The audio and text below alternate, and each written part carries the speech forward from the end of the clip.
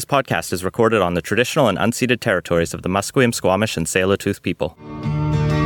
British Columbia, I've seen your mountains high, seen your pretty rainbows and your blue crystal skies, watched your winding rivers as they flow around the bend. To me, you're not a stranger, you'll always be a friend.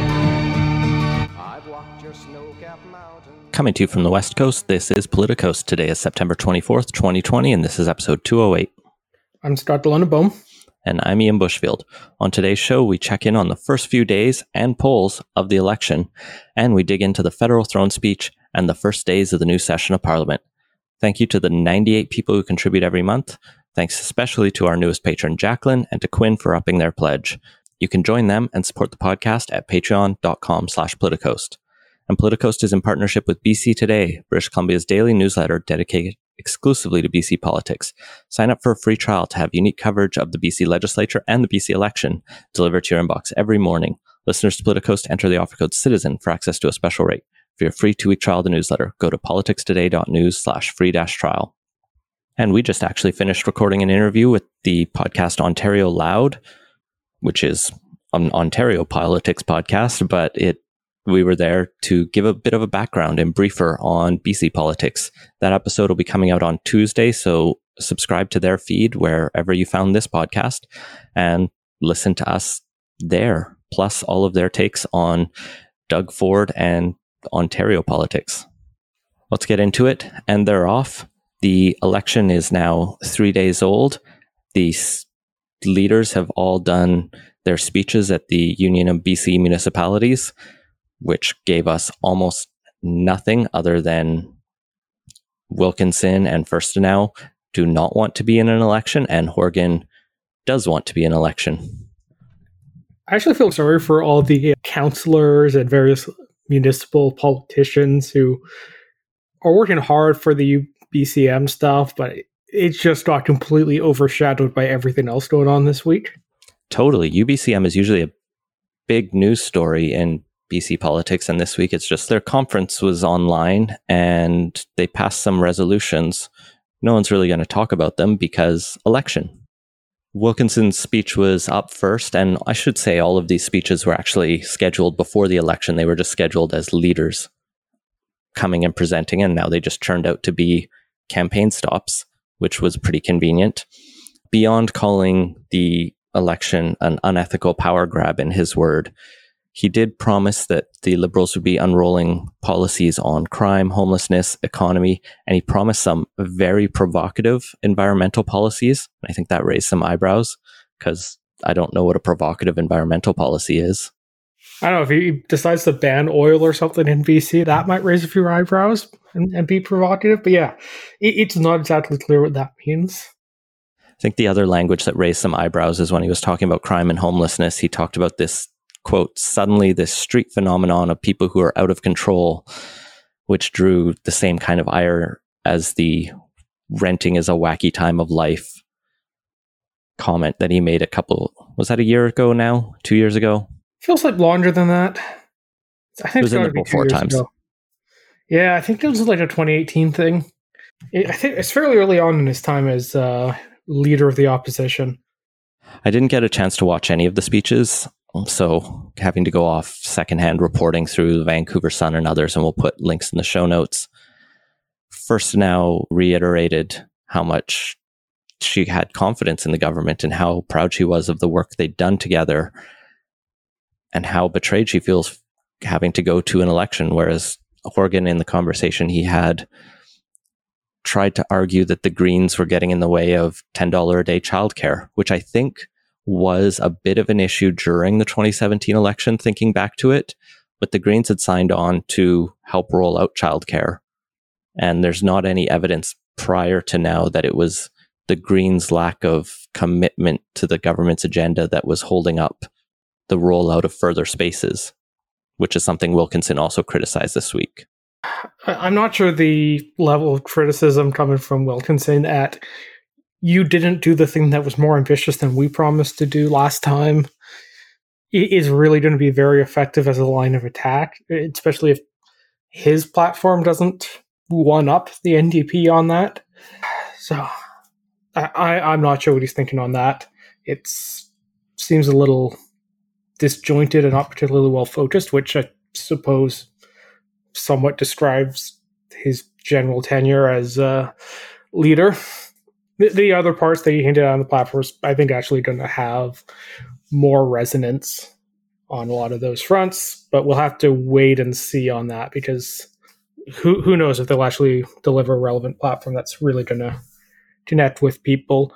On the part about the election being a test of the premier's trustworthiness, I don't know. I'm not sure you're going to be able to win that fight.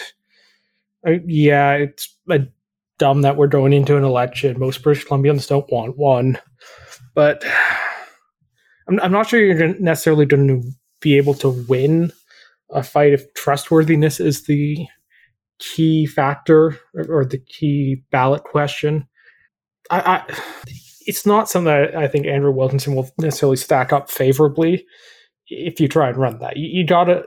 They really need to frame it much more around something along the lines of, it's going to be a question of, I don't know, judgment maybe, or suitability to lead, if you want to do for the general character of the government approach to it. In theory, I saw one report saying that the Liberals will be dropping their platform next week, so we'll have a chance to dig into that, unless they delay it, but hopefully we get to see that. Right now, even with the distaste of the snap election, the ball is still largely in the NDP's court. We'll get into the polls in a bit, but they're still in a pretty strong position. And it's not like most people look back at the last 3.5 years and go, that was a very corrupt, bad government that we wouldn't want to continue. Yeah, they're playing criticism went to law, but the current government, they haven't really sparked the dislike that, say, that the previous government did after they stuck around for so long. It's still a first-term government. They haven't really done a huge amount of the unpopular moves that governments tend to accumulate over their lifetime. It's going to be tough to make that the key focus. And I do worry the Liberals are running the same mistake that the Scheer campaign did last time, of overestimating how much the general public shares their intense dislike of the other party. You mentioned this on our conversation on Ontario Loud, that the Liberals look like they're playing to the base, hoping that by simply doing that, they can secure the vote they got last time and pick up just enough to win 2 or 3 more seats, which would give them a majority. And I think we both agree that's a bad strategy, because the fundamentals are different in 2020 than they were in 2017. But I thought it was a good analysis. Yeah, it's not as bad as it is with some parties. The Liberals do have a very high floor, and even now, we'll get to the poll in a bit, but they're still sitting at, depending on which poll you look at, somewhere in the 30 to 37% range, which as a base isn't all that bad. The trick is it's the net 10% they need, and it's far from clear that 10% is going to look at the current situation and decide they need a change of government. And maybe the Liberals could frame it, but it really needs to be a looking forward approach. I just don't think the NDP's accumulated enough mistakes or bad decisions in the last couple of years to make the centerpiece of a campaign. You really gotta make it about they're not well suited to the new challenge that has arisen. There's stuff that the Liberals could do on that front, but I'm not sure they're really going to be able to pull it out. I think one of the places we see an opportunity for differentiation is in one of the places where the government is still struggling, in part because it's an incredibly difficult file. But this week we saw the report from the coroner on the toxic drug or the illicit drug deaths for August. Thankfully, slightly fewer people died in August than in July, only 147 versus 176. But these are still very high numbers. Even in August 2019, we'd gotten down to 86 deaths that month. Still a lot of people dying from tainted drugs. Already over 1,000 people have died in 2020 from toxic drug supply.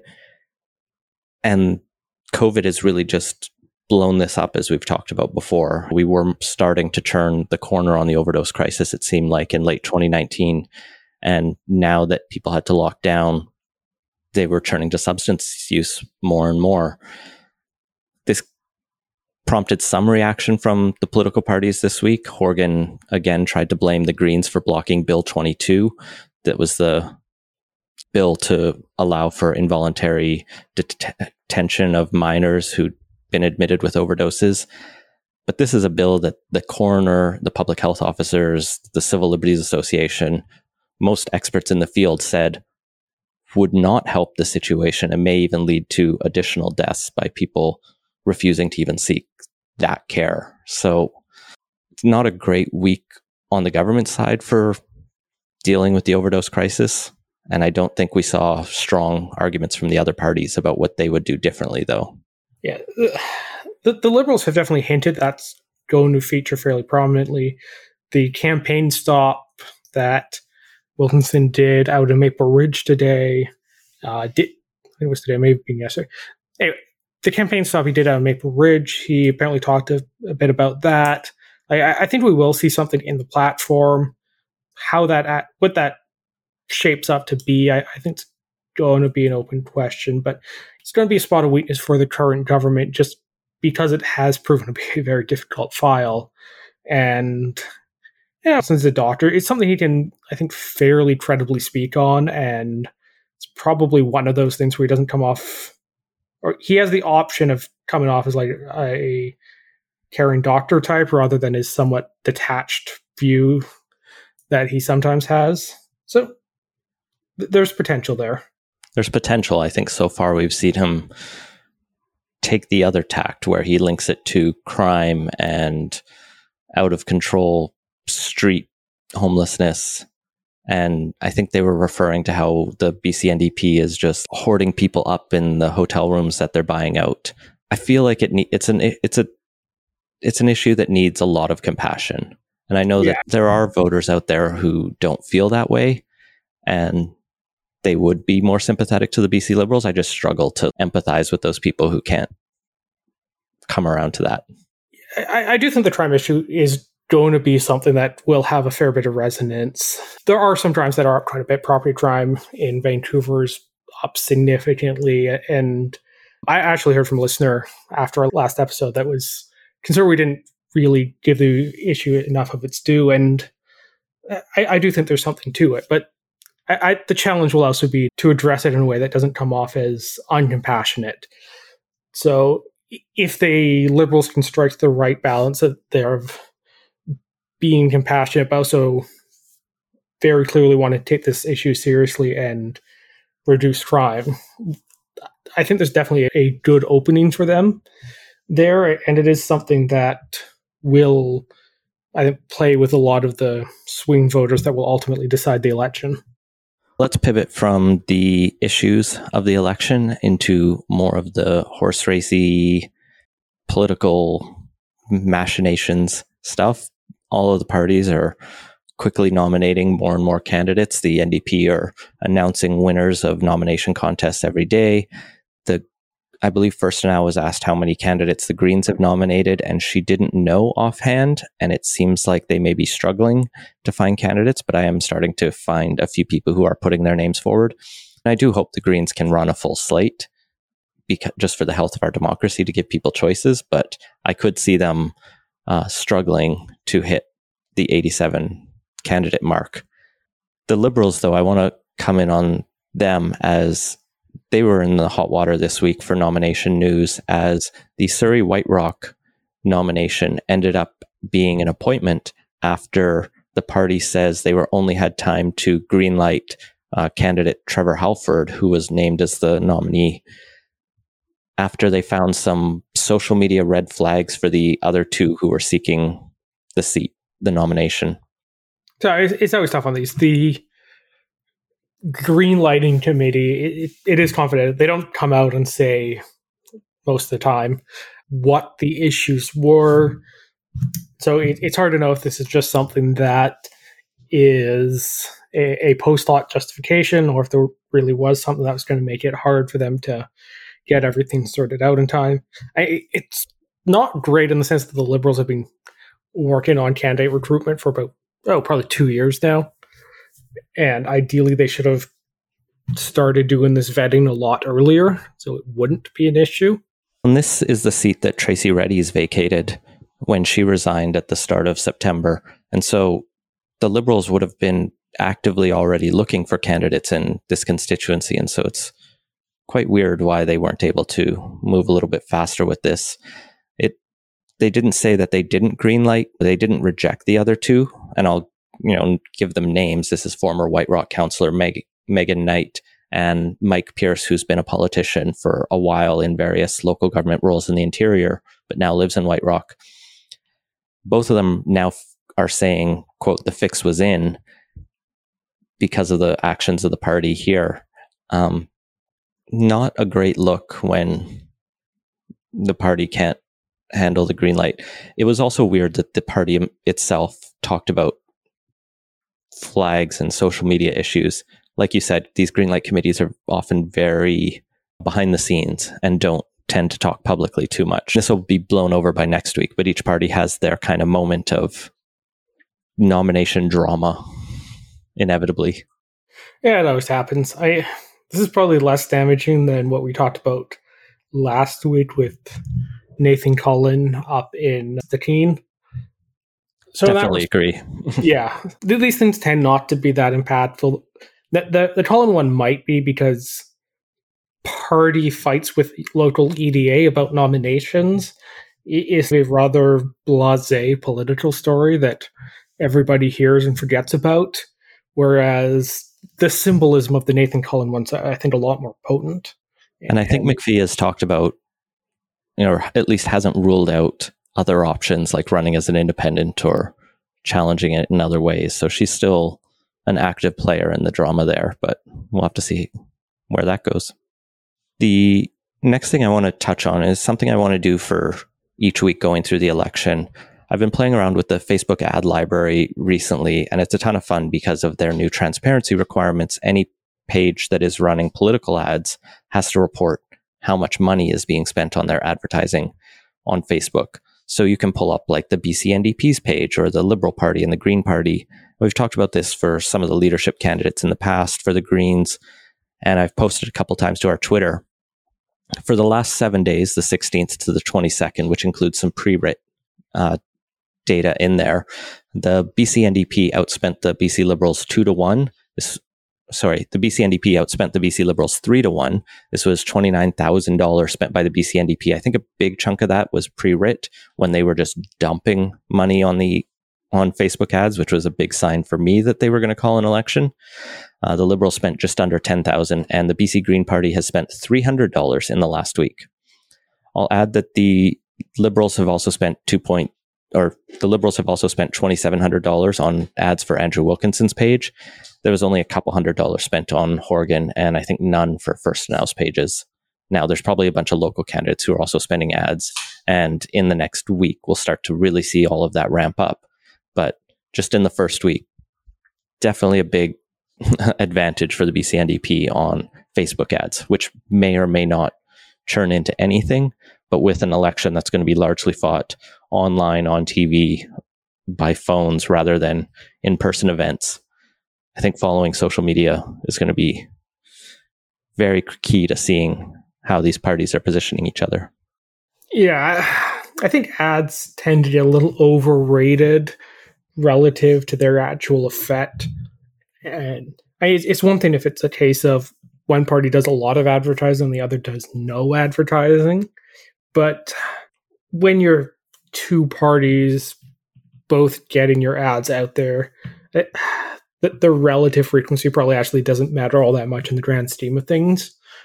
The very small spend by the BC Green Party is the sort of thing that they might want to be concerned about, but the Liberal NDP split on that. The Liberals may be keeping their powder dry for a little later. It's not something I'd be too worried about them now, but if it continues, maybe it might be an issue. Yeah, I look at it partly as a proxy for how much money are they taking in. The Liberals and possibly the other parties will undoubtedly get loans to help cover them in the short term for the campaign, and then they'll fundraise after the election to pay that off.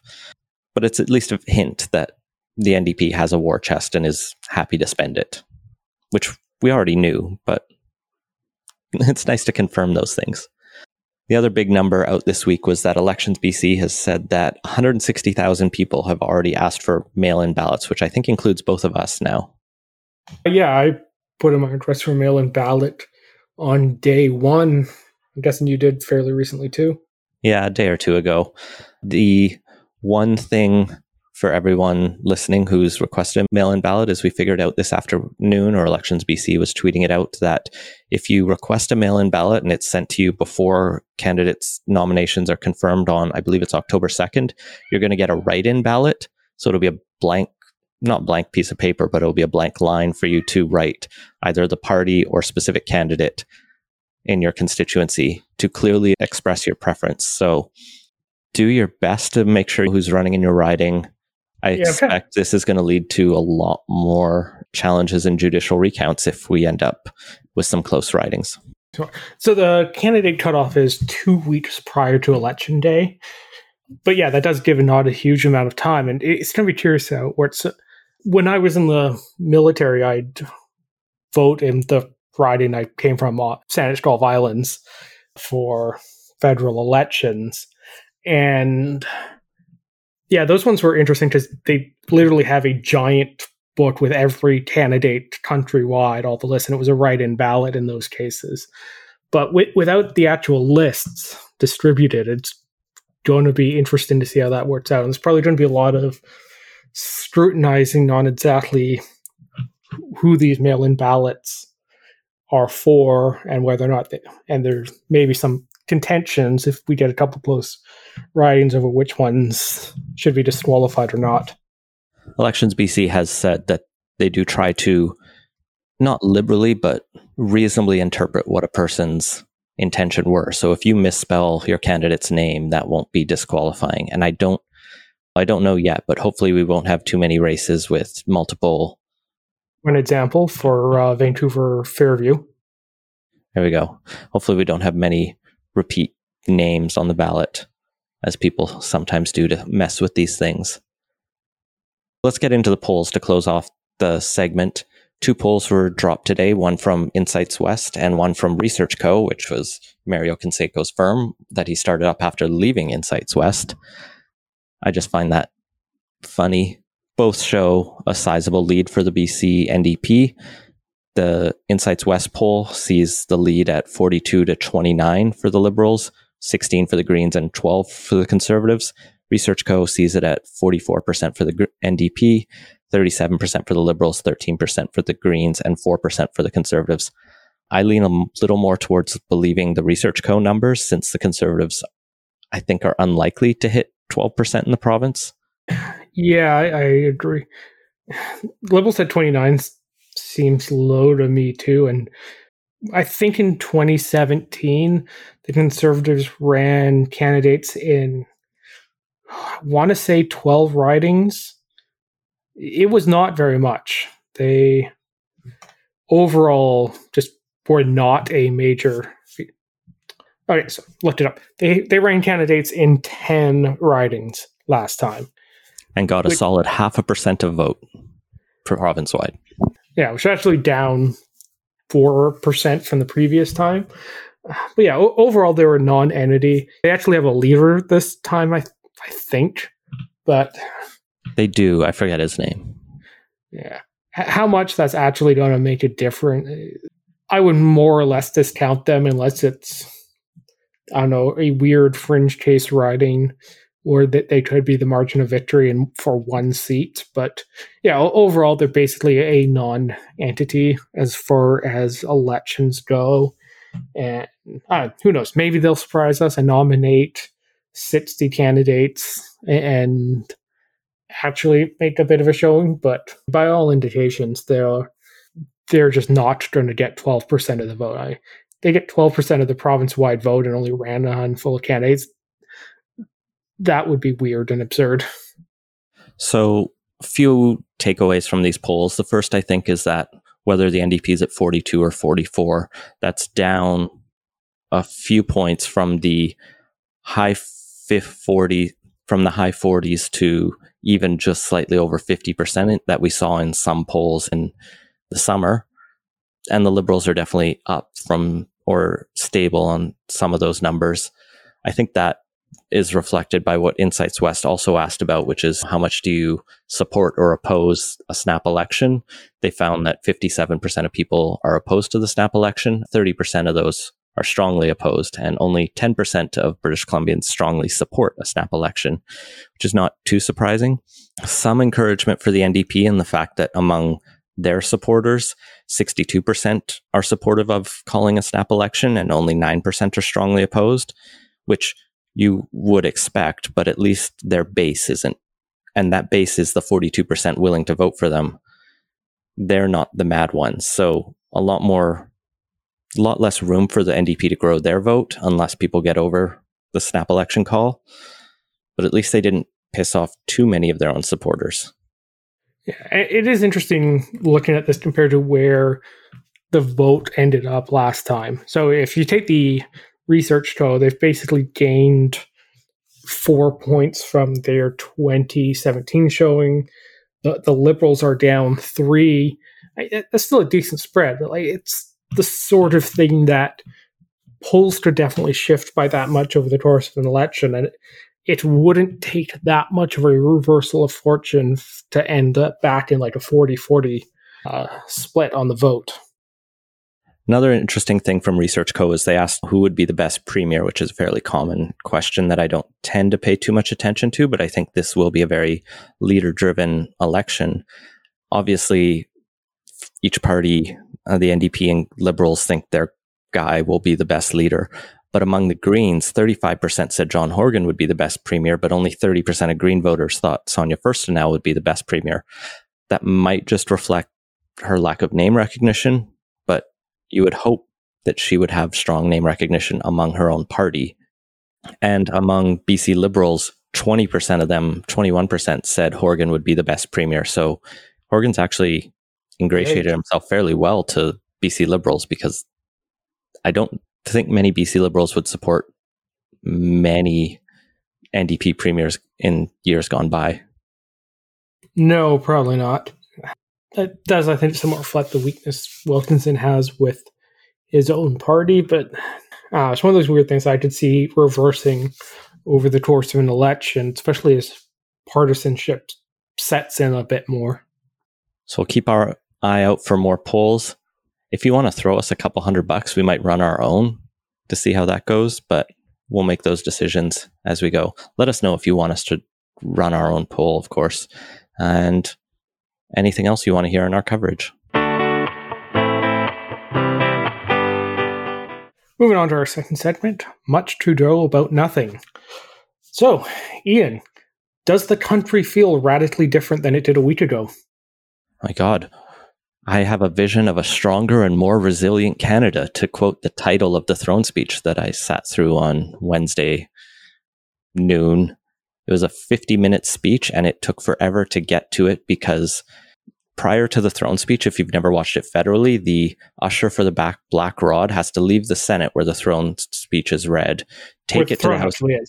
Yeah, take it to the House of Commons, bang on the door, drag MPs back to the Senate, and then they can begin. In this case, the Senate is under renovation, so the actual chamber is in a different building.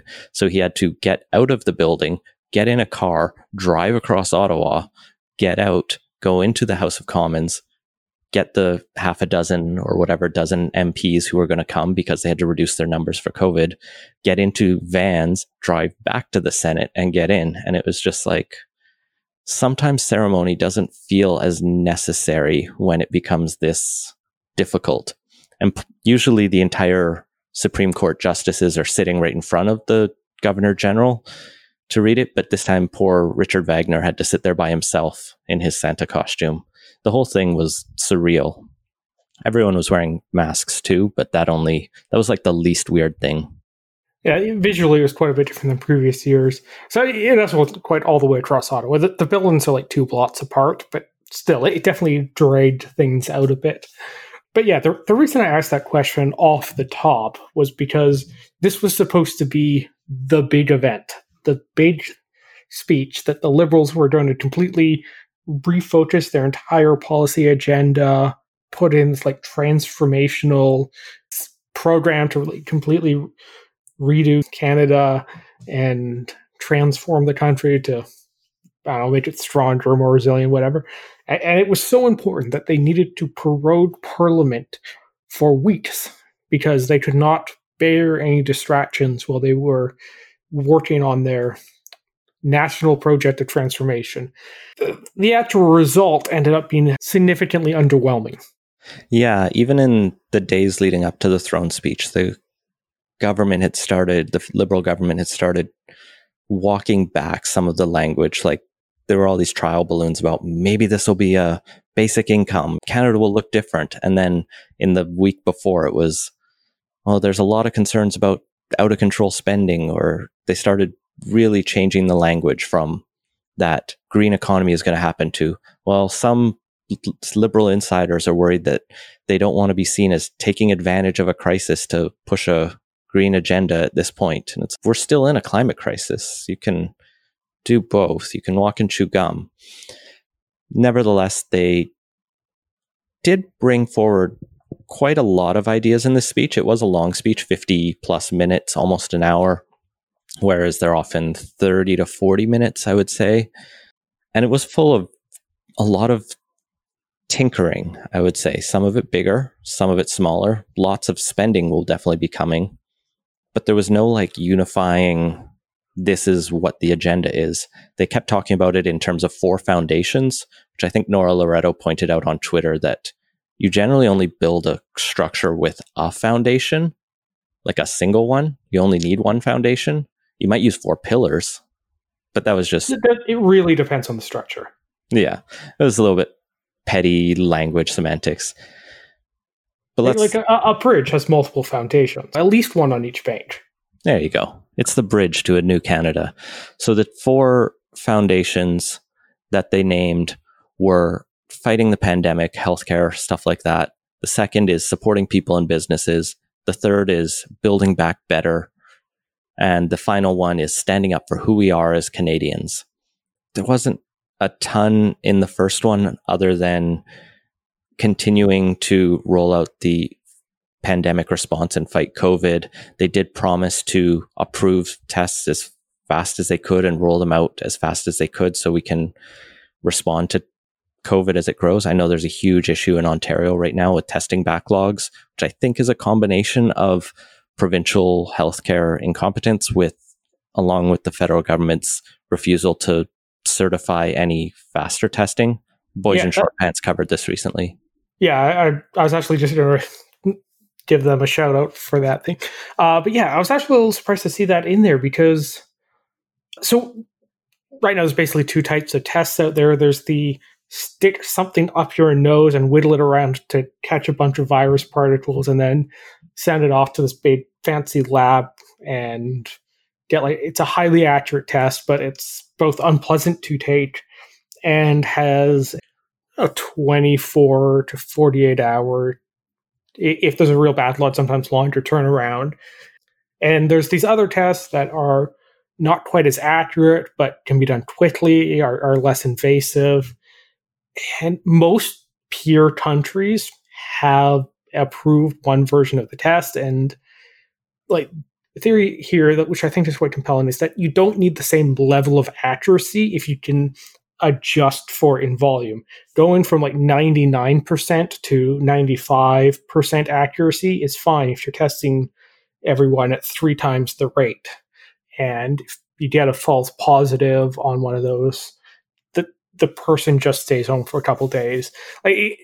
There's, I think, a fairly compelling case for those sorts of rapid tests.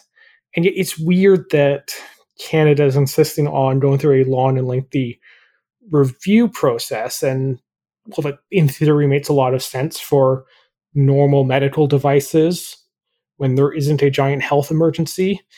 With the pandemic, it really is a case where there needs to be more emphasis on speed relative to making sure every possible I is dotted and T is crossed, because the costs of not having this are just so big. And you gotta wonder, does the government of Canada think Germany can't properly evaluate a test? It really seems to be the sort of situation where the political people should step in and make it clear that no, if peer countries approve this, we should get it into Canada as well. So it was weird that they brought it in here, because I don't know, if I was them, I would not exactly highlight the fact that we don't have rapid testing approved. We'll have to see where they go from here. It's a complicated issue, and one that I sometimes am willing to grant a lot more leeway, because I'm not an epidemiologist or an expert in this at all, and the questions are complex. But like you say, other countries have been moving forward on this, so there's something weird here. But bringing it back to the throne speech, let's get into the big spending announcements that make up the bulk of those second and third sections. One of the things people were looking to see in here and was in here was a promise to move forward on childcare. It was really vague. Like, throne speeches are usually pretty vague, but this was just that the government is going to make an effort towards bringing a national childcare approach on, making sure that there is accessible, affordable, inclusive, and high quality childcare. They didn't promise universal, but just that we'd take some lessons from Quebec's approach. So we'll still have to see how that works. Immediately, the provinces were upset because they felt like this was treading on their territory, and they just want cash transfers, as always. The same thing came up with pharmacare, where the government promised to move forward with the work that they've been doing on the various studies, but it wasn't clear on what timeline. So both of those are like renewed pledges. Yeah, in fact, that's something that was a theme throughout this, is that there's a lot of stuff that had already been announced. If you cut out everything that had a previous government announcement associated with it, it would have been a 5-minute speech, maybe 10. They were really treading back over what they'd already covered. But there's still a few things in here. There's some more stuff in the jobs portion of it, such as a pledge to create 1 million jobs, which was an interesting choice. I'm not sure pulling a Tim Hudak and taking his brand is really the best thing to do, or the thing that will really land, but they decided to go with it.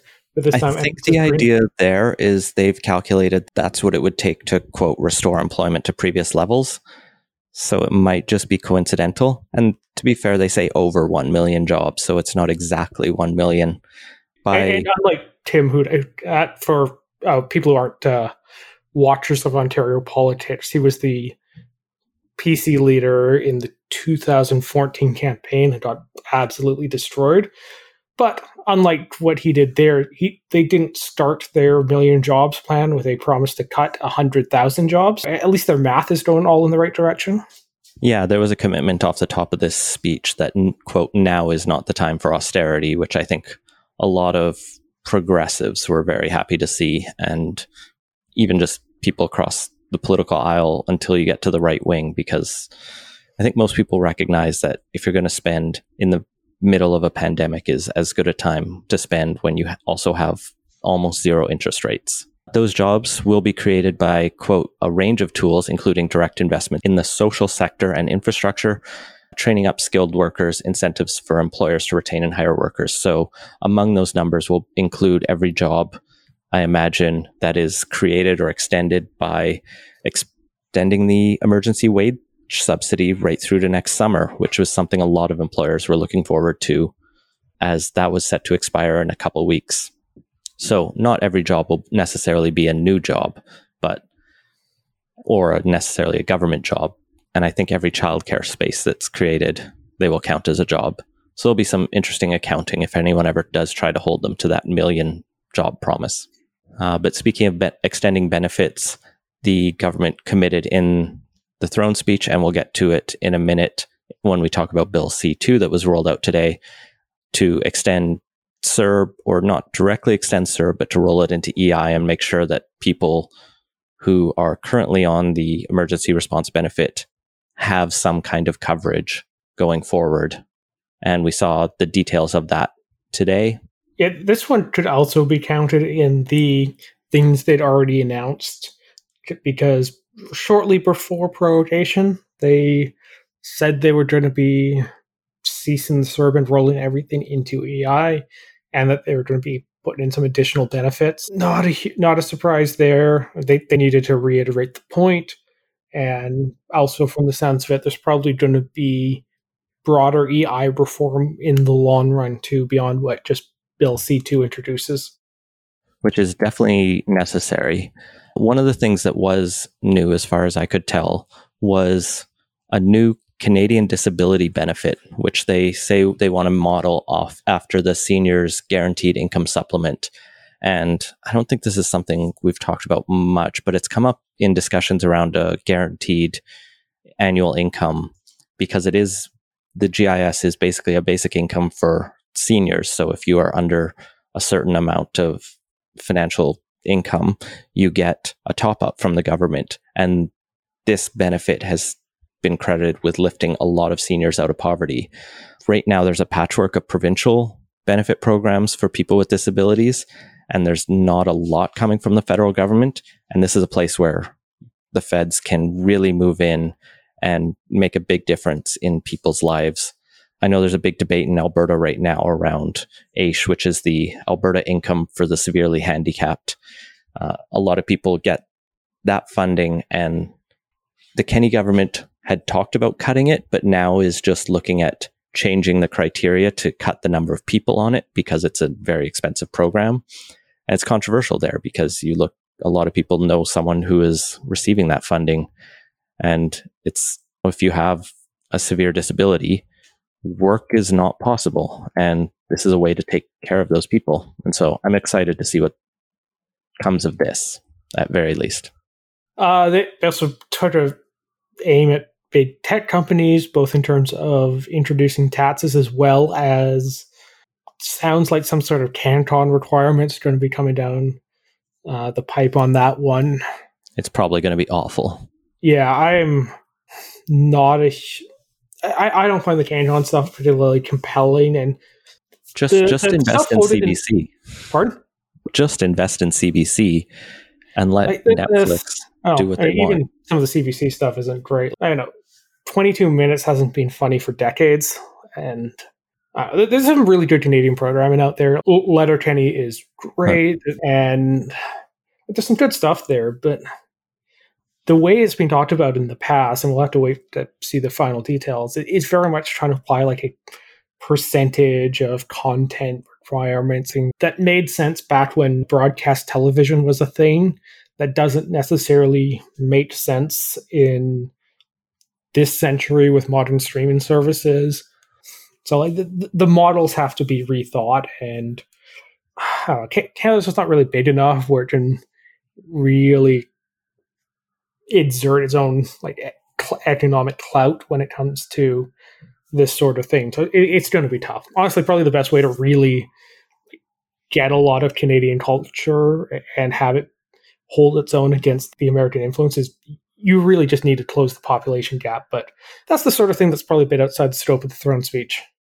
On the income side, as we talked about the tax on digital giants, they also talk about taxing, quote, extreme wealth inequality, including closing the stock option deduction for wealthy individuals at large established corporations. Taxing wealth inequality is weird. I think you would usually just tax wealth. I don't know how one tax a gap. But yeah, there's not a lot mentioned in here about how to pay for this plan, and that's one of the Conservatives' key critiques. The only other time taxes come up is a plan to cut the corporate tax rate in half for companies making zero-emission products, as a way to incentivize additional green growth in the country. And then there's also the mention of introducing free automatic tax filing for simple returns, which is something a friend of the podcast, Dr. Lindsay Tedds, has mentioned many times, and something I think we're both hugely supportive of. Yeah, both for just not having to do taxes and to help get more people on benefits they might be missing out on.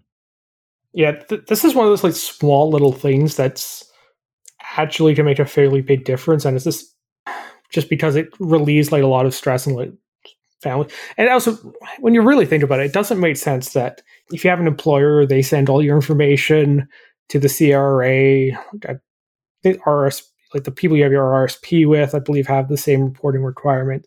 Like the CRA is collecting all of this stuff anyway. Like, there's no reason they can't do the initial work themselves of filling out a tax return automatically. A bunch of countries in Europe do it, and it's also just a weird division of labor when you think about it. That we have this huge department in Ottawa full of experts in taxes, and yet we farm out most of the work of actually filling out the tax documentation to 27 million amateurs, more or less, across the country. Like, it makes sense that as long as you don't have some highly complicated structure with like business income and everything else, which most Canadians don't, you can just make it simple and have the government fill it out, send you a card that says, yeah, this is what we think your taxes are. If you want to amend it, here's how. Send it back to us, or maybe even just if you don't send it back to us, we'll automatically use this version. There's ways to do it. Just to tick off a couple other policy things mentioned in there is a lot mentioned about climate. The big thing they talk about is legislating a plan and bringing forward a plan to exceed their targets by 2030 and to go to net zero by 2050 and make that a part of a law. It's still somewhat vague in how they're going to get there. They talk about retrofitting homes and delivering more transit and active transit options. But I guess we'll have to wait for that plan to come forward before we know how Clean Canada is going to work. But it is good to see a commitment to actually move a bit faster, even if I'm not sure how they will do it. And yeah, with a lot of this stuff, it really does seem like a case where maybe compared to prior Liberal governments, is a little more ambitious, but relative to everything they've been talking about and doing over the last couple of years, it's largely the same things re-announced with maybe a little more stuff coming down the pipe. And it just doesn't really feel appropriately grand enough for all of their hinting at it. And they definitely set expectations way too high. And they want to expand the first-time homebuyer incentive. Your favorite policy, right, Scott? Yeah. Subsidies for home buying isn't like the big problem in Canada right now. Really, if you want to really impact home ownership and housing costs, they should be looking at, say, bringing back the GST credit for rentals, putting a lot more money up front into that, actually subsidizing the expansion of housing in general rather than trying to incentivize buyers who will just bid up the pricing of the not available enough housing that already exists. Yeah, this is not going to... They claim that these changes to the first-time homebuyer incentive will make it more affordable in the largest cities in Canada, presumably Vancouver and Toronto. But it's such a marginal effect. If you already have the cash to put a down payment on a home, you're not going to be able to buy it just because of this incentive. I am glad to see that they are committing to building more housing and putting more money into building housing across the market spectrum or across the affordability spectrum. But yeah, let's kill maybe because I've already used up my first-time homebuyer incentive, there's no more reason for me to support this policy. In theory, I could actually be taking advantage of it at some point in the future. But yeah, in terms of the grand policy, it just doesn't really do a huge amount and targets the wrong part of the housing infrastructure. If they really wanted to have an impact, requiring broad upzonings around any federally funded transit infrastructure would probably do more than this. And not cost them any money either. I'm eager to move on to the Bill C2 that was brought out today, but I want to touch on, in addition to the fact that there wasn't anything broadly transformative in this throne speech, as much as they'd promised, the other thing that really wasn't in this throne speech was any mention of oil and gas. They did talk about Alberta, Saskatchewan, and Newfoundland in terms of making sure the energy expertise is used in the green transition. But even in previous years, they'd mentioned supporting oil workers, at least as a attempt to appeal to Kenny. But I guess this may be the throne speech where Trudeau just fully wrote off Alberta, unless Albertans are in for the transition that's coming. Yeah, it's definitely a pivot away from that. It's probably a purely political calculation on the Liberals' part. They are not going to be able to gain anything in the Western oil-producing provinces, and because of that, it's not worth putting a huge amount of political capital in that front. The other thing that was noticeably absent was much in the way of the kind of foreign policy stuff. There's a brief section right at the end about it where the speech notes that the global order's undergone some stress and fragmenting, but there isn't really much in how that actually is going to be addressed by Canada. There's a bit about supporting international development, which is fine, but more aid to developing countries isn't really going to help stitch together the global order. There's the Michaels being held captive in China, did mention, but no mention of who is holding them captive, and the broad geopolitical challenges associated with China. And overall, it just was entirely underwhelming. And if they hadn't even mentioned it at all, it probably would have not highlighted how lacking that section was. I liked Jen Gerson's take on Twitter, which was that the US is about to break out into civil war, and that wasn't mentioned at all. So what was the point of this whole thing? Yeah. It was pretty hot. That's a hot take, but at the same time, Canada is so intertwined in the broader North American economy, culture, bilateral and trilateral institutions. Our military is fairly well integrated in terms of a common North American defense. If the US does fragment or have much worse political challenges than they currently do, which, the way things have been going over the past couple of weeks, it's looking increasingly likely. Everything in here will not matter at all if that whole situation just implodes. Let's turn our attention to Bill C2, and then we can, I think, put all of this federal politics in context. C2 was the promised get support to people who are currently on CERB and move forward with some kind of support. The bill that was dropped this morning looks largely like it was telegraphed a couple of weeks ago, in that there are 3 new programs: the Canada Recovery Benefit that will provide a weekly allowance for up to 26 weeks for people who are not eligible for EI otherwise. The big change is that they've gone from $400 a week to $500 a week, which, if you can do the math for 4 weeks in a month, puts it at the rate of $2,000. It's a little bit more than $2,000 a month, actually, that CERB is at, which meets the NDP's criteria that Jagmeet Singh set out, that he doesn't want people to see a benefit cut as if they move from CERB to this recovery benefit.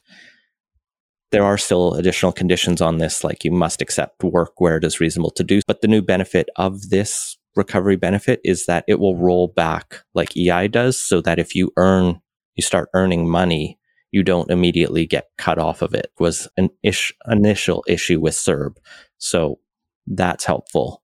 There's the Canada Recovery Sickness Benefit. This is the quote unquote sick leave.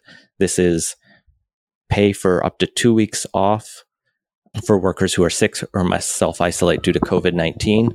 Now, the challenge is this isn't exactly sick leave in the way I think you or I would think of it, where it's like, oh, I called in sick tomorrow, but I'm fine on Monday. This is no, you can't work for at least half of the time you would otherwise work in a week because you either have COVID, might have COVID, or have been told by an official to self-isolate, or your employer because of COVID. So it's not just you have the sniffles and can't go in. It's you have or likely have COVID. You can't go in for 10 days. That by itself is good, but if there's one thing the pandemic has shown is that we had a really unhealthy relationship with going into work sick before, to the point where we spread a lot of flu and cold unnecessarily, and that should be seriously rethought. This doesn't really do that. And the third program is the Canada Recovery Caregiving Benefit, which, just like the Canada Recovery Benefit, will cover you for up to 26 weeks. And this is a per household benefit for any worker who needs to look after a child under 12 or a family member who needs to stay home because they can't go to school, daycare, because of either COVID closures there, or those individuals who are under care have COVID, which covers the other realm of people who might need to take time off. So overall, this is pretty good. And I did go through the legislation and some of the backgrounders and found that these three programs will be administered by CRA, which gives me a lot more confidence, because going through Service Canada and the EI system is frustrating as all hell. And if you have to take 2 weeks off and you have to go to Service Canada, and right now I'm still waiting for confirmation that I'll be getting my parental leave that I applied for 3 weeks ago. I think it took 6 weeks for me to get my first paycheck. Now, I'm not chasing them as hard as some people might have to because I'm in a fairly comfortable financial situation, but that won't last. For an income support system, that's not really an acceptable amount of time to turn things around. Yeah. So CRA, good. They did really well with the CERB. It's good to see them on this. The other caveat is all three of these programs will sunset on September 25th, 2021. So they're only in place for a year. And this bill needs to pass by the weekend because CERB ends this weekend, which kind of brings me around to the politics of this, which is that the government knew all of this. They prorogued knowing all of this. And now they've brought in a bill that they're basically daring the opposition to vote down and thereby leave millions of people without any income. Can I say that I hate this? It's awful. Yeah, the protest, no matter what they said about, that we need to put a lot of our attention to the throne speech or whatever else they said, it was really about making the Wee scandal and the cabinet and the committees of Parliament investigating that go away. But yeah, the unintended side effect of that, hopefully an intended side effect of that was that, it cut the deadline really tight to actually get the CERB replacement in place.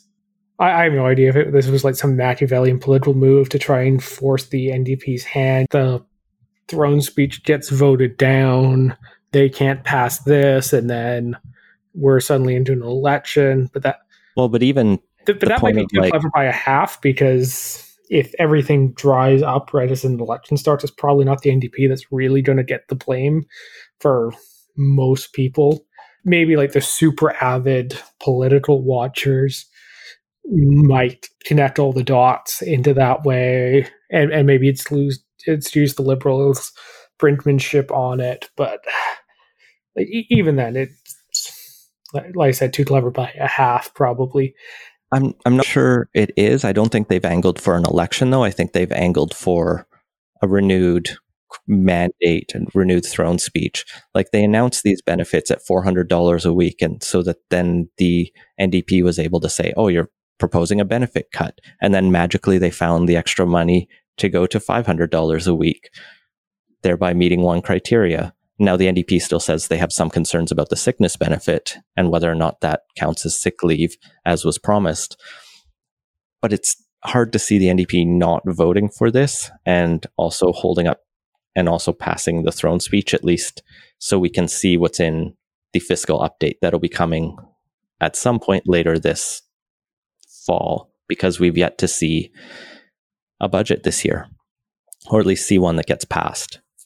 I think the other thing to mention is Bill C2 also allows cabinet spending to continue with less direct oversight until the end of 2020. Now, it's not a blank check for the government, but it's a renewal of that debate that we had over the summer over whether Parliament is just like, and this was a Bill Morneau thing, is he just asking Parliament to just let him have the purse strings?